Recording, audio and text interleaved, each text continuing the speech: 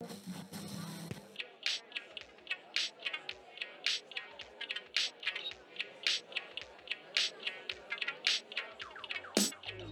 there, I'm Christopher Schoenwald, and welcome to Life as a show intently focused on helping people find their professional pathway by exploring and unearthing the details of jobs from around the world. The development and leveraging of technology surely must be one of the most defining elements of the 21st century. I mean, the amount of data we're able to collect on life and living is nearly infinite. We as humans living in this time and space are fortunate to have so many tools at our disposal, insofar as gathering data and information, in order to make informed decisions. That being said, effectively communicating and presenting what we uncover as far as key findings is still the more critical element in this equation of ultimately affecting change for any particular cause. And take highly charged constructs like politics, law, or even environmental issues, such as the conservation of particular species. Oftentimes, intense feelings, traditions, and just flat-out stubbornness stand in the way of breakthroughs. Well, our guest today is someone who deals with such challenge on a daily basis, as an individual immersed in the world of science, discovery, and the fight for change relating to a cause she deeply cares for.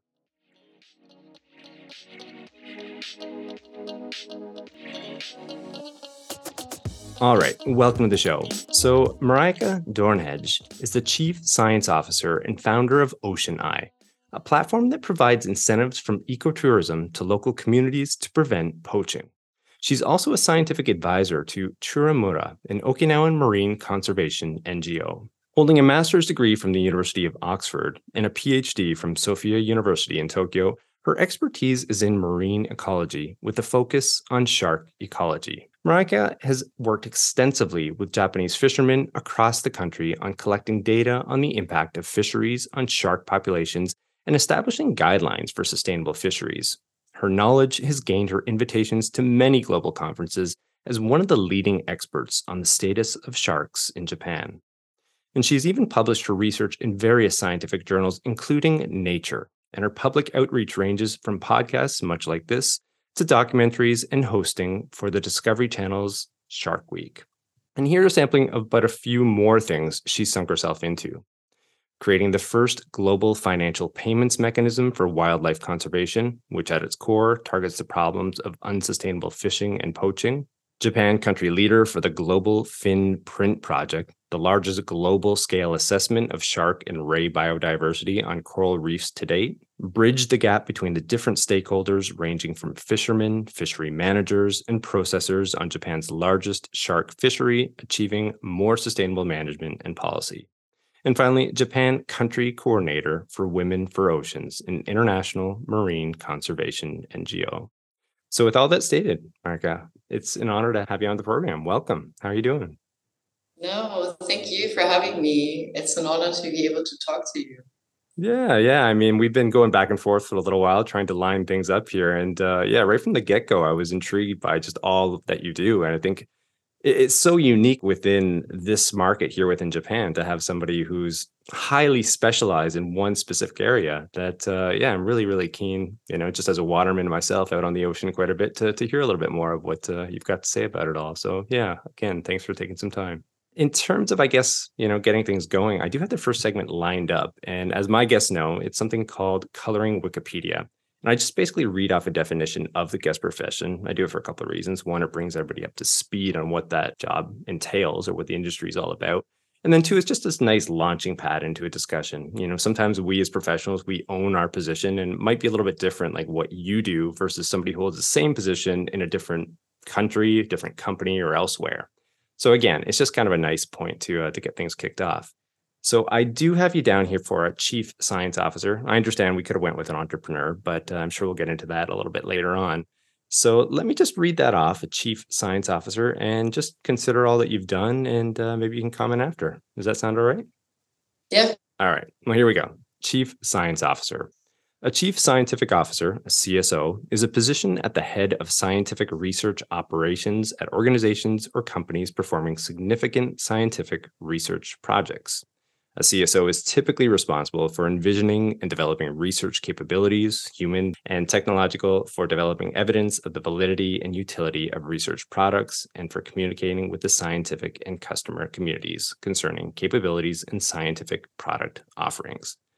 A complete mouthful, but maybe you can put this into plain English for people, because I think people outside of this world that you live within, a lot of that is just probably flying right over their heads. So maybe you can kind of break that down. Maybe that's the first point. It's really funny because actually, this is the first time I've ever heard the official definition Okay. of a chief science officer. How'd Wikipedia And fare? we never really thought much about it. Yeah.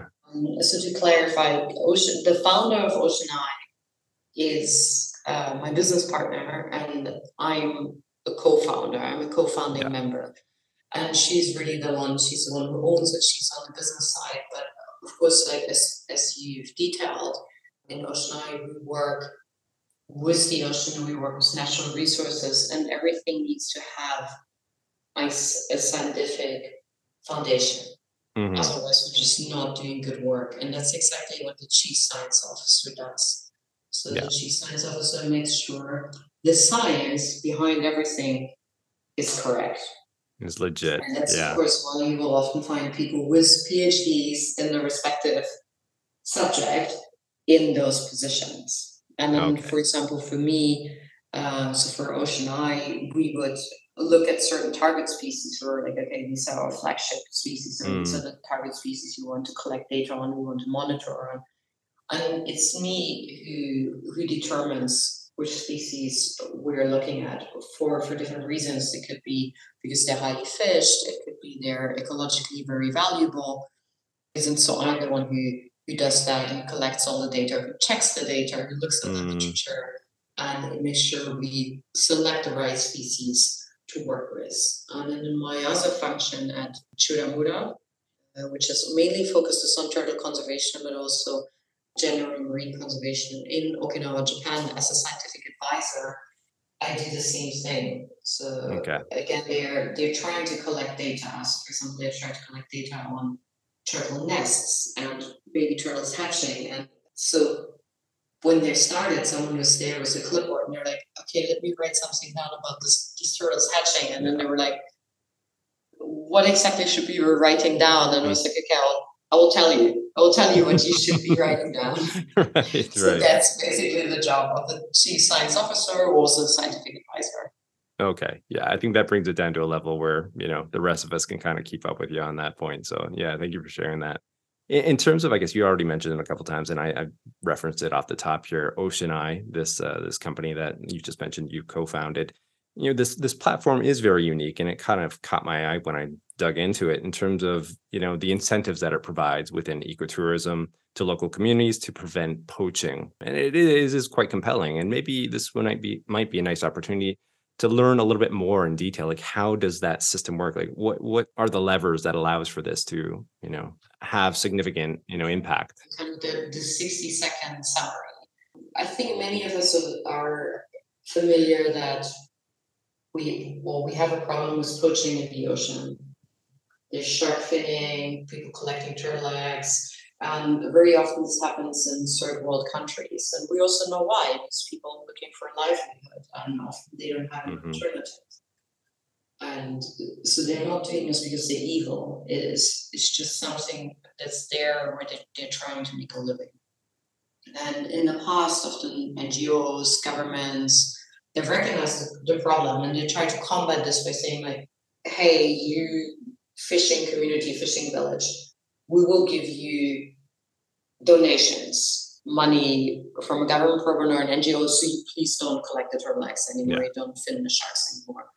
And in the end, if we look, humans are opportunistic, donations come and go. So they're like, okay, nice, I will take the donation, and then when no one is looking at, there's a shark right there, so I might as well also fin it on top. There's no controls.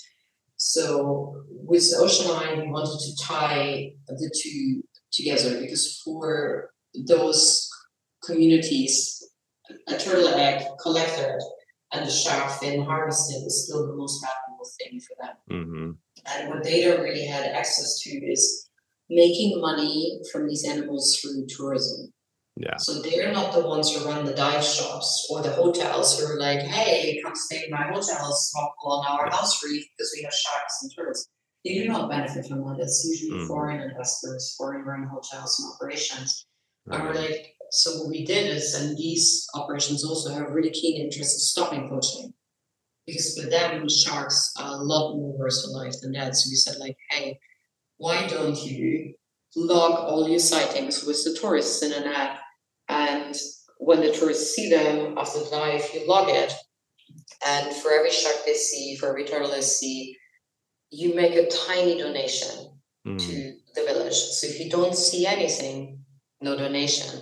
If you see a lot, it's a few dollars. And that's how we tied the two together. And of course, for the tourists, it also becomes really interesting because once the system is more established, they can check in the app, like, oh, where are good places to see the marine life you want to see, like mantas, turtles, sharks, and so on. Ah, that's really interesting. Yeah. Was that something that, we might get into this later, but I'll ask right now. Was that something that sort of slowly developed, that idea itself, or was it something that sort of like hit you one day where it's like, no, like this could work, It was the founder who came up with the idea, and we met at a hackathon. And I was a presenting scientist at a marine conference in Borneo. And she was there not as a scientist, but she has a background in Greenpeace for like many, many years as a campaigner. And we got together for the hackathon, kind of hashed out the idea more in the 3 days it ran. Well, I was also presenting my research on the side, and then we made it into the finals because there were more people there, experts who said like, it sounds like this idea has legs. So that's how we got our starting ground. Yeah. And since then, we've been working on it. Yeah, not a shabby few days for you there. It sounds like some good presentations and coming up with this whole business model, essentially, that you can really make, positive impact. In terms of, I guess, like a typical day for you, I know when we were trying to arrange this call, you were off to visit an island off the coast of Japan and speaking with representatives from a local fishery there. Like, what would be a typical day or even a typical week for you in your role as a CSO? I think when it comes to like marine biologists and marine ecologists, I think we've all seen the meme, like what society thinks I do, what my parents think I do, and what I actually do. And I think what society and my parents think I do is like I'm diving with sharks every day. Every day, right? Yeah. And I wish that was true, but we also spend a lot of time in front of our computers. So we're really there, we're looking at data. Yeah. We're writing grant proposals because, of course, for research, also for NGO efforts, we're always looking for donations for grants to make these things reality. And then I have a new paper coming up as a co-author in Science magazine. It's a scientific journal, so the paper in Science. So for that as well means, again, we're sitting at the computer, we're looking at the paper we've written, we're making edits. So a lot of that is, unfortunately, also we collect data in the field. And then things are very exciting. And then many other days we're answering emails, analyzing data, writing papers, writing research. Okay. And you mentioned the day, like you remember when I went to an island called Izena. So we did meet the managing director of the local fisheries cooperative. Very, very tiny island. I think a few hundred people live on Izena. Oh, wow. But we still wanted to talk to him regarding turtles. So we also deal a lot, or we're looking a lot into the turtle data for Okinawa because there's very little right now. And sadly, what happens with the turtles is, as you know, Japanese people like to eat seaweed. And they grow seaweed on farms. So they put big nets into the shallow ocean, and the nets just give the seaweed something to cling on to. So big kind of net grids. And he also likes to eat seaweed is green sea turtles. Often at night, they will discover the nets in the shallows. Like when they come to the shallows to sleep, they see the nets and they're like, oh, food. And they dive down head first. And when unfortunately what happens on this, they get stuck. And then they drown. So we were asking them like, how often do you find drowned turtles? And is there something get changed about the nets? So what we're doing there is we're trying to build relationships with stakeholders and like finding out kind of preliminary data, like how often are the drownings, what's causing the drownings, so that hopefully eventually we can find a solution to reduce that. Yeah, I can imagine. I think this is a question that's going to come up later on in the talk, but I can imagine that being like a highly charged topic from your perspective, but then also recognizing that if you're going in like guns a-blazing and like, why are you doing this? You need to make these changes now, now, now. Like, obviously, that's not going to work. You have to be a lot more diplomatic, I'm sure, and sensitive to some of their challenges and their issues. Yeah, like I said, this is probably going to come up later on. But before we get into that, though, I do want to shift over really quickly into a different segment. And it's a new segment, actually. It's called Pathways. And basically, it's kind of representative of this idea of how people's careers don't always follow these linear paths. I mean, sometimes they do, but oftentimes they don't. There's a lot of left-hand turns, zigging and zagging, so on and so forth. So in terms of your backstory, I mean, how did you end up where you are right now? Maybe you could share with listeners a little bit more in terms of, what led you into this profession. I actually have 2 degrees or 2 specialties because I have 2 passions in life. And like one was always the ocean. Mm-hmm. I grew up sailing a lot with my Okay. family. I'm half Dutch, half German, so grew up near the North Sea. And we've been sailing a lot. So it was the first thing that like water was always part of my life. And I started scuba diving when I was 14. Okay. And I always loved sharks. Like my mom showed me, she was saying, as kids were drawing like flowers and like stick figures. And she was like, you were drawing sharks when you were like 8. Yeah, I had this question down. Like, this is definitely one of the ones I wanted to ask, so I'm glad you're going to spill the beans here. So yeah. So it was always there. And my first bachelor's degree was actually in communication, because also I love writing, I love languages, I speak several languages. Okay. So I had a degree in communication, and then I started taking, like, my major is communication, minor in environmental management. Mm-hmm. And my passion for the environment is, or especially the ocean, is always like the driving factor. But I think, like, if we look at kind of the Japanese, the ikigai, my skill was always communication and especially writing. So I had the 2 degrees, and for like a really, really long time in my life, I also worked as a journalist, and I'm chief science officer, but I also still work as a writer now. I work as a writer for a research team, and that's something I've always enjoyed, is science communication. Okay. And like you said, degrees are not linear, and like often we like 2 things, and I think especially if we like 2 things, we have maybe a field of knowledge or passion that comes together with another skill, becomes quite powerful. Most definitely. I just had, I'm not sure if you're familiar with the podcast and radio program, Radio Lab, WNYC Studios, one of the most influential podcast programs in the last 20 years. And one of the co-hosts, I was lucky enough to have a conversation with him. And he was speaking of that point exactly, of how for him, it was, his career sort of began with this passion for a few different areas and things, kind of much like what you're speaking about. But then as he progressed through, he began to like enter in some like logical thought and sort of like triangulating like what he could use his passion for, and then also some of his other skills and then education to position himself to do something unique and then land himself, in his present day profession that he has right now. It was just kind of an interesting take, because I think a lot of people often assume that it's either A, you have this like vision from childhood and this is the line, I'm just going to go after it, or it's just all serendipity, I suppose, and it's not always A or B. There's a lot of in between, I think, in this, and it sounds like for you at least that could be the case.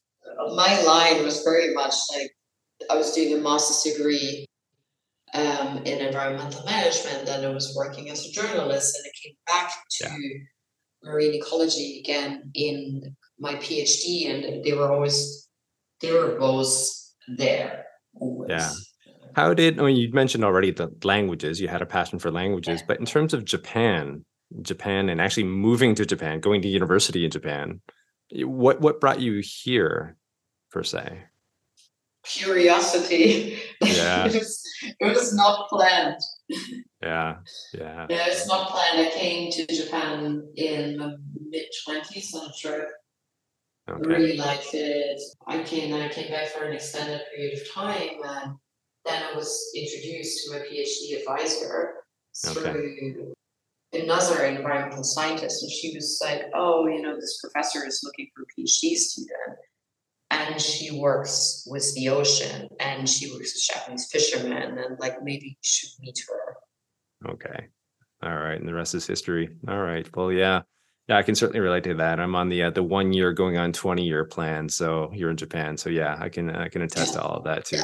yeah. There's some staying power to the country and the culture and everything else that it offers. Okay. Well, I would like to shift into another question here. And in terms of, I guess, getting back to what you're doing right now and, shark ecology, and I'd reference this off the top, where you often get called upon for these international conferences to go speak about the current state of marine biology and ecology issues within Japan, and specifically with sharks. Now, what are people wanting to find out from you, and what are you telling people about this issue within Japan? They want data. So Japan really is a black box. And then if you look at Japan, we have a couple of factors that make it really, really interesting. Number one, it's one of the biggest fishing nations in the world in Yeah. terms of catch. Japan also has the 10th largest shark fishery in the world. Mm, And Japan has the highest shark biodiversity in the world. So in Japan, we really? found around just over 500 shark species. Around 120 are found in Japan because Japan is not a big country, but you live here, you know the Yeah. geography. We go from Hokkaido, which Yeah. is almost Arctic near Russia, all the way down to Okinawa, close to Taiwan and the Philippines is tropical. So we have so many different ecosystems, climate Mm, zones, that we have really high biodiversity of sharks, at the same time really, really large fishing effort. And then again, Japan is culturally is a black box. Like historically, Japan has often been closed off for long periods of time in history. They closed themselves off from the rest of the world, and part of it is still preserved in Japanese culture. They don't share as much. They don't mhm. share the data, and also in the scientific community, like there's Japanese shark researchers, there's Japanese fisheries researchers. They sit on committees. They sit on committees for fisheries and tuna commissions and so on. But outside of that, they often only publish their research in Japanese, and then it's not accessible Yeah. for the rest of the world. And then I was here, and I was often at very large global marine conferences, the only one there who came from Japan. And then everyone was very, very interested. And to my surprise, I could amaze people with very simple data Hmm. I had access to here, like data I found in Japanese scientific journals or given by fisheries corporators or government reports, and just like simple translations of the data sets was already like, oh, okay, it's this species and it's that volume. And Mm. so just people just really didn't have the access or the knowledge. Yeah, yeah, it makes all complete sense, when you explain it that way. But it's really interesting. I mean, what sort of struck me was that the biodiversity of the shark population in Japan, like again, geographically speaking, it makes complete sense the way you just sort of outlined it. But you'd have no idea. You'd have no idea Yeah. because you're right. Like even in like mainstream media, like it's not even really covered, and there isn't a lot written about it. I mean, in terms of, I guess, ecology and those types of issues, Japan is infamously become, I don't know, associated with a few other things within that industry, or well, what they're doing, with whaling, or with even that, that documentary, The Cove, and dolphins and different things. There's been a lot of content that's been written up about those types of issues, but the shark population and whatnot and biodiversity in that sense, really not a lot at all. Hmm. The folks over at Shark Week, they know very well. So if you look Yeah, at Shark Week, of course, it's a mass media, sensationalist, yeah, but it's a few species of sharks everyone wants to see on Shark Week. Of course, everyone wants to see great whites. yeah. People want to see tiger sharks. And then there's like another like more mysterious group of sharks that people really like is deep sea sharks. And Hmm. you find them here in Yeah. Japan because also we have kind of all the depths of oceans. And when I get called for Shark Week, it was like, can you get deep sea sharks on camera? That's what they wanted because this is a hotspot. Oh, it's absolutely fascinating. Really quick question, and this is a selfish one, but I live right on the inland sea here. And I think this is another point too. Like Japan doesn't, again, mass media, and like shark attacks. And I know statistically they're very rare, and especially within Japan, but it kind of strikes me as odd in the sense that like there is this massive biodiversity of sharks. And yet, the reporting or the incidents with sharks and shark attacks themselves, pales in comparisons to countries, say like Australia or within America or elsewhere. Could you shed a little light on that, maybe just really quickly? So there's so as I mentioned before, there's over 500 shark species. Yeah. And the vast majority of them are not dangerous to Right. humans. So if we have incidents, like we don't like to call them shark attacks, we like to call them incidents because that's what they really are. Mm-hmm. It's usually the same handful of species. Like sometimes it's great whites, bull sharks, oceanic whitetips, great hammerhead, tiger sharks, other types of requiem sharks. Requiem sharks are really like a sharky-looking shark. Okay. Lemon sharks, whale sharks, same category. Australia has a lot of whale sharks, so that might put them high on the list. Florida is also high on the list. They have lemon sharks, tiger sharks, bull sharks. There's bull sharks here, there's tiger sharks here. Both of them occur in Okinawa. Why do we have less incidents? People go a lot into the ocean. They dive, they surf. Sometimes it's geographical, but I think also a lot of the shark species we find in Japan, like what I just listed, is deep sea sharks. Human swimmers are not going to come into contact with deep sea sharks. Yeah, it's just not happening. We're just not in the same depths. The whale sharks, like Okinawa is very famous for the whale sharks. Not dangerous. They're big filter feeders. They only eat plankton. A lot of the sharks, more like in the Tokyo area, is small coastal sharks. They're dogfish, they're cat sharks. These are like the little ones. Yeah. So I think it's just, even though we have the bull sharks and the tiger sharks, the species you mentioned, it's just really so rare. And there might be something, I would have to look into it. What is different about Australia and Florida from Japan? Because we have the same species. Yeah. Okinawa is also tropical. Maybe there's slightly more surfers. Surfing incidents are higher than diving incidents. But still, it's like we're talking about Florida maybe has, I don't know, 10 incidents a year, and then Japan has 2. So it's still like a very small difference. It's tough to, Okay. All right. Well, I thought I'd throw that in there anyway. Getting back to the talk, I suppose, in terms of Japan, and you brought it up already. I mean, their fishing culture, the history behind that, and then also too, like the work that you're doing right now and the evolution of science and trying to understand and the importance and significance put on ecology, especially marine ecology. You can see how there would be some friction between these two different groups or these two different types of ideologies, essentially. And I'd be curious to hear from your perspective, like how big of an issue that is in the work that you do. I would imagine it's always front and center, but to hear from somebody like yourself would be enlightening. It's the biggest issue. Yeah. The biggest threat to sharks is overfishing. Yeah. Is the biggest threat. The next biggest threat is habitat loss, but that's tiny, pales in comparison to the fishing threat. And then I think the general population is already well aware that shark finning is a thing that exists and that it's not good for sharks. And that's actually kind of only the tip of the iceberg, because if we look at shark finning, we're assuming someone is going out and targeting sharks and only taking their fins. Yeah. And luckily, that is rare and has become increasingly rare thanks to global policy and regulation. But what is still happening, and this really is the biggest threat, the biggest problem for sharks, is bycatch. So bycatch means we have a fishery that, for example, targets tuna or swordfish. But then how do we get these fish in the ocean? Right. We use, for example, long lines. Long lines it's one long line, as it says, up to 100 kilometers with thousands of hooks. Every couple of meters, we have a hook. We have like 100-kilometer line. And we cannot control what is going to bite each of these baited hooks.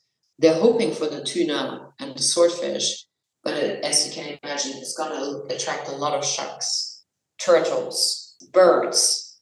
It's all sorts of marine life, and everything that we don't want is bycatch. Now, there are hundreds of lines, so we need to let out the line from the vessel.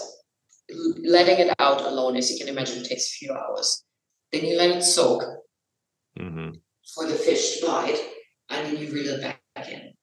So all of this takes hours. Like you can estimate, like it depends who's doing it. There's regulations. Again, all the regulations are stricter because we want more of the bycatch to survive so we can release it. But like about after 12 hours or so, they bring back the line, and then they might have turtles on there. So you let the turtle go. You might have seabirds. They've made new measures to reduce the seabird catch rates. Let the seabirds go, and you also have sharks. But some of them, they've been struggling on that line for hours, and even if you let them go, they might not make it. And also sometimes depending on the fishery and what the regulations they have, if, for example, it's a great hammerhead, the great hammerhead is listed on CITES, I cannot take it. I have to let it go. Other shark species, blue shark, okay, it's not very valuable, but I will still take it. And this is the biggest issue for sharks, is they're being caught in other fisheries. Like you've probably seen, you're in the supermarket and you're buying some tuna for your Niçoise salad, and you're like, oh, this can says it's dolphin friendly. I'm going to buy that. It's probably dolphin friendly, but it's not very shark friendly. Okay. Would you say it's the big fisheries, like the big companies that are the massive problem, or would it be the collection of these tiny little towns and like small little fishing villages that are spread out all across Japan, as you know, like collectively, I'd imagine they would add up to something too. What would you say to that? The bigger ones are a bigger problem. Yeah. Because they're the ones with the long lines, and they are also the ones that use what we call purse seine nets. A purse seine net is drawn by several boats. Okay. That make a big cycle that draw in a whole swarm of fish, often bonito. Okay. And in that massive net, you catch the whole ecosystem. And that's a really big guys. And then I did part of my research in smaller fishing villages. And that's also what they complain about, because they have, if the smaller vessels, they have, as you can imagine, smaller nets, shorter lines. They also use sometimes a method that is known as pole and line fishing.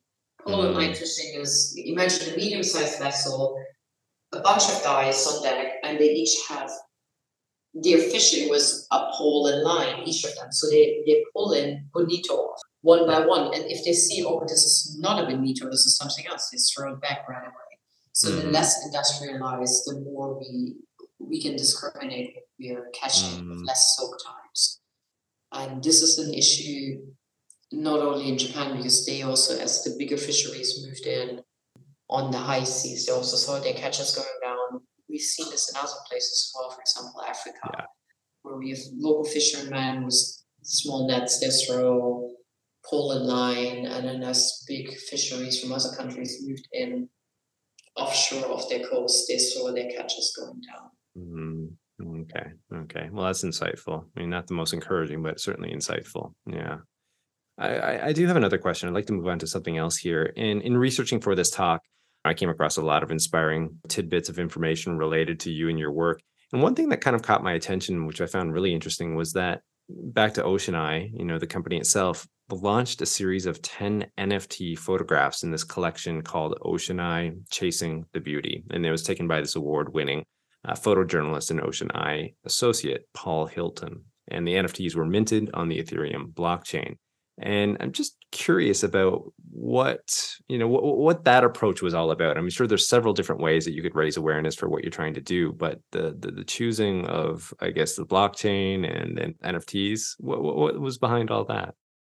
Okay, so Paul Hilton is one of our team members, and as a award-winning wildlife photographer, he just has amazing photography that we have access to. So basically, it was, first of all, it was right there. And then what Paul has done throughout his career is he not only captures the beauty of the ocean, but also the dark side. So the whole NFT collection has a dark and a light side. So we have the turtle on the coral reef in its natural habitat, and then we have the turtle that's been turned into a souvenir. And same the shark. We have the shark, the blue shark swimming in the ocean, and then we have the shark on a dock being finned. So we did the light and dark side collection to raise awareness, and also as our project is still starting out, we're looking for donations. For us, it was a way to give an incentive and also to give something back to people who want to donate to our project. Yeah, it was really interesting. Yeah, it really caught my attention there. I have one more question left in this segment here, and this is back to you, I suppose. I mean, again, I've referenced this already, but when we were lining up this talk, I sense a certain enthusiasm that you had right away. Like I could pick up on that passion, even in an email that you have for the work that you do. And I'd like to know, like, what drives all of this? Again, you've kind of spoke to this in the beginning. I mean, your passions and whatnot, but what sustains it? I suppose for you, is it the impact that you can see that you're making, or maybe you could share a little bit more on that? You know, one time someone asked me, and he was like, would you rather? And then he's like, would you rather like you have one wish and then all the sharks in the world are protected and like they will never be finned again, nothing happens to them.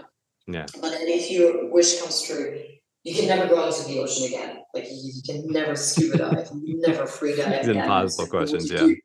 And then I was like, of course I want the sharks to be protected. yeah, yeah, So I've always really, really loved animals. And if I look at sharks, they're just so graceful and fascinating to me. Like I find them really beautiful. And the ocean is I never understood why we put so much money into space exploration when yeah. we have an alien world that we barely explored right on this planet. So I think for me the exploration part it's the beauty, and yeah, I love diving in the ocean when it's completely silent. To me it's like meditation. I love Mm, all of that, even if that, I mean, I have no genie that can fulfill my wish, but even if that ever would just become a distant memory and I cannot go back, I just see so much beauty in it and just like an intrinsic right to exist, coexist yeah, with us. yeah. It kind of brings to mind. I recall James Cameron, the producer and director of Titanic, wildly famous film, of course. And years after he'd produced that, he'd set up a team to go back down, deep dive, like with this, well, submarine, remote submarine to go down. And he was speaking about this. And one of his fascinations outside of just the Titanic itself was what you were just speaking of. Like, this is an alien world down there. And it really, I think it led him on to other projects to just explore just the wildlife, like these deep sea creatures, because it is so foreign, it is so exotic that yeah, I can totally see how that would suck you into that world. It would, fascinate you to no end, or anyone who's involved with it. So yeah, I could see that. I could definitely see that. And for me, it's also like, for example, last weekend, like it was like I was not having a good day. I wasn't feeling well, and I was like, I decided to go snorkeling, and I was just floating in the water and on a different part of the reef we usually go onto where like I hadn't been, and then I saw for the first time ever in my life two African pompanos hunting, and I've never seen them before. I've never seen them in Okinawa. I didn't even know they're there. And then for Mm, me that like made my day. I was like, oh, did you see the African pompanos? They're a trevally that has this like long threads at the end of their fins. And they're very silvery and shiny. So they were really like beautiful to look at. And then I'm so excited. I don't know how some people collect Pokemon, and it was like I saw the African pompano. So there's always something new. Like it never disappoints me. I can definitely, I can understand that. I don't have those shared experiences, but I can understand with what you're saying, and I can appreciate all of that. So, well, we do have this middle segment here, and you just shared a story. So I don't know if you want to use that, but it is a water cooler story segment. And I don't know if you have something else that you'd like to share with listeners relating to your work, or we just want to count that last story as the, Let's see another story I can share. Oh, so when I first started my research, young and dashing PhD student, of course, I was like, I want to change the world and all the fisheries, like which I know now is, of course, it's not possible. But to me, fishermen were the enemy. And I lived in a fishing village in northern Japan. Wow. And of course, I was working with them every single day. And I started to, and some of them were very old. This old Japanese fishermen, they were over 80, and they're like, oh, my father was a fisherman. And just like you learn how much tradition and everything there is behind it all. And I remember it was really interesting to me. I think they didn't like me in the beginning. They were like, "What is this foreigner doing here?" And then she's a woman on top. And then she came here to tell us what to do. Like, we've done this for decades. And then I think as I work with them, like every day, and they get used to me, like seeing me in the village, seeing me on the dock. On the morning, like every morning, we became closer to each other. And like I remember in the beginning, like one of them, this really, really old guy, we had some discussion about shark finning, and I was like, you shouldn't fin the sharks because it's not sustainable. You should use the whole fish. And then like he's fighting, and he's like, oh, why did you go back to Germany and tell like German fishermen I can't fin the sharks? And then when I finished my research, I came back, and I hadn't been back for a while because I was in Tokyo and writing the thesis. And when I came back, I like came to the office, and he was like, you're back, and you weren't here for months, and you didn't tell me, like, where were you? So I was like, oh, okay, now you missed me. And I was like, very interesting how over like the course of a few years we actually became friends, and our discussions changed. And in the end, we actually talked about like how can we make fisheries more sustainable. And I saw them agreeing with a lot of these things I thought I would propose. They were proposing themselves. But we're saying that we should have size limits, we should have catch limits, we shouldn't fish sharks in areas where we know there's a lot of females when in the season they're pregnant. So everything's very natural. Like I learned they're really not the enemy at all. And then at the end of it all, as I presented my research, my thesis, he congratulated me, and then he gave me a gift from like many, many decades ago when he went on a fishing trip. He gave me a swordfish sword, and then I was like, okay, thank you.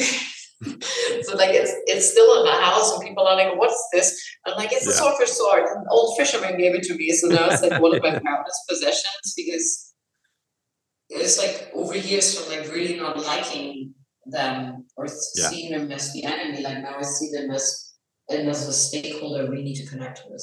Yeah. It must have been such a valuable lesson outside of all the sentiment attached to it. Is, a solid reminder for you moving forward when you're speaking with people and you're meeting them for the first time. It's, it's putting that time in and really getting to know them and their issues, I suppose, and, not putting the walls up right away and allowing the relationship to build so you can have these breakthroughs, down the line, perhaps.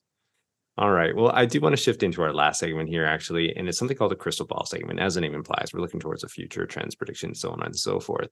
And in terms of things moving forward, from an ecological perspective, like we all know, we have issues, the climate crisis, the Great Barrier Reef was just in the news recently, I think, just today. I think Australia was trying to say that, it's not that bad. It's really not that bad. But some experts are saying, no, it is not in the best shape. We need to take some action here.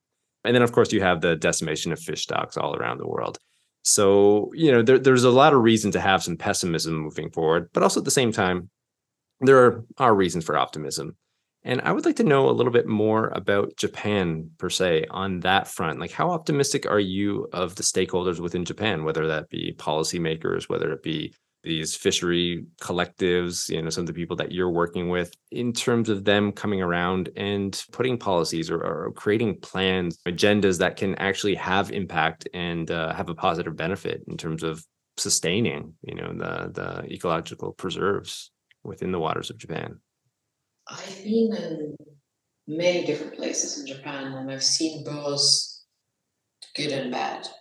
Yeah. So I can't like really say for like all of Japan. Like the port that I worked with from our PhD research in northern Japan is like this port alone actually makes up 80% of the shark fisheries in Japan. And they massively changed their regulations after. They put in limits, size limits. There were certain species that cannot be caught anymore. So that was a really, really big win. And then in other places, we still have things like targeted shark hunts. So targeted shark hunts because they think tiger sharks are dangerous. Tiger sharks eat the fish they want to fish, so they don't kill. So they go out once or twice a year to kill the sharks on purpose. They're not consumed. They're just like killed as trophies. Those are things I wish that would end. And so in one place I've seen great things happen, and in another place I haven't yet. And I think it can still happen, but as you might also know, as someone else who lives in Japan, things happen here very, very slowly. Yeah. Yeah. And so I haven't given up hope, but I sometimes do wish things would move faster. Well, let's hope. Let's hope. And again, yeah, I'm conscious of your time, and I've really enjoyed this conversation from start to finish. I can't believe we're already drawing to a close here. I've probably got about 25 more questions I could ask you, but again, conscious of your time. And I thank you immensely for coming on today and sharing all of your insights.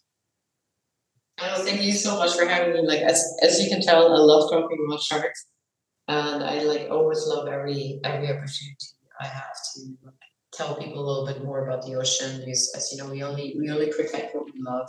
So Yeah. thank you.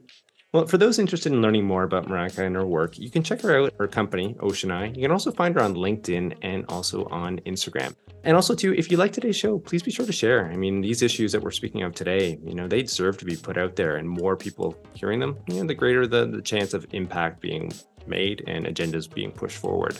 Also, too, you can head on over to YouTube. I did launch a channel over there in the last year. And the cool thing is we'll have an image overlay off the top where you'll be able to see some imagery associated with the talk, so you can kind of take it in a different manner. And if you do, please hit subscribe. The channel could use a bit of love there. And then finally, don't forget to tune into the next episode of Life as A, where we'll continue to explore and unearth the details of professions and the people behind them. I'm your host, Christopher Schoenwald. Until next time, stay curious about life and living.